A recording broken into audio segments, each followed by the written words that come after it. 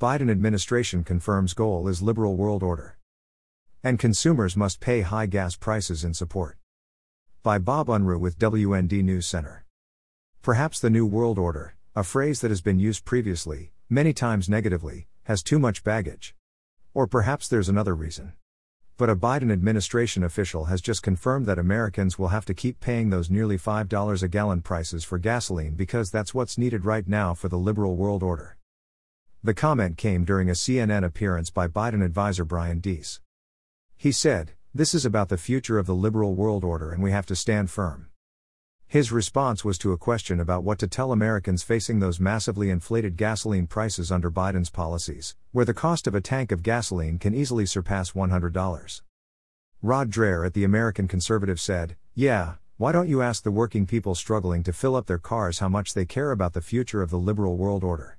The unhappy fact is that Russia is going to win this war, and our oil and gas boycotts are not only not hurting Russia, but helping it get richer while impoverishing our own peoples. What sense does that make?"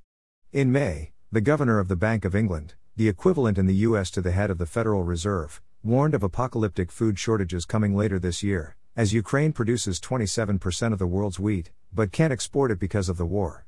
Like most people, I hate Russia's war on Ukraine, but again, is it worth our own people going hungry to prevent Russia from prevailing in a war it will inevitably win anyway? At the Washington Examiner, a report explained Deese's demands came just after Joe Biden told reporters that the public should expect prices to remain at their current level for as long as it takes for Ukraine to win the war against Russia.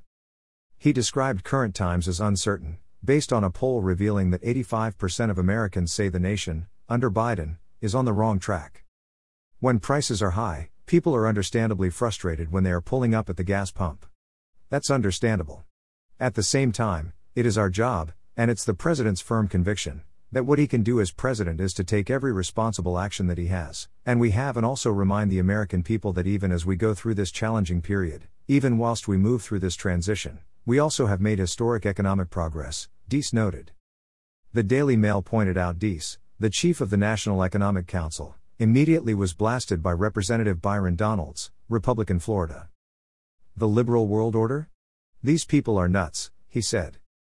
Senator Ted Cruz, Republican Texas, identified the comments as completely out of touch.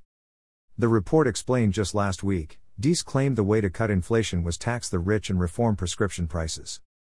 He's also claimed inflation mostly comes from price increases in prices in three products: in beef, in pork, and in poultry. Biden repeatedly has blamed the nation's roughly 8.6% inflation rate as Putin's price hike, but analysts have pointed out much of the surge in prices, especially food and gasoline, came about before Putin invaded Ukraine, and under Biden's economic policies. The report said Representative Buddy Carter, Republican Georgia, has suggested the reason. Biden wants the Green New Deal, and he sees high gas prices as a tool to achieve it. The American people see through this and will reject his radical, anti-American policies in November. The left is concerned with preserving their power. Republicans will give power back to the people, he said.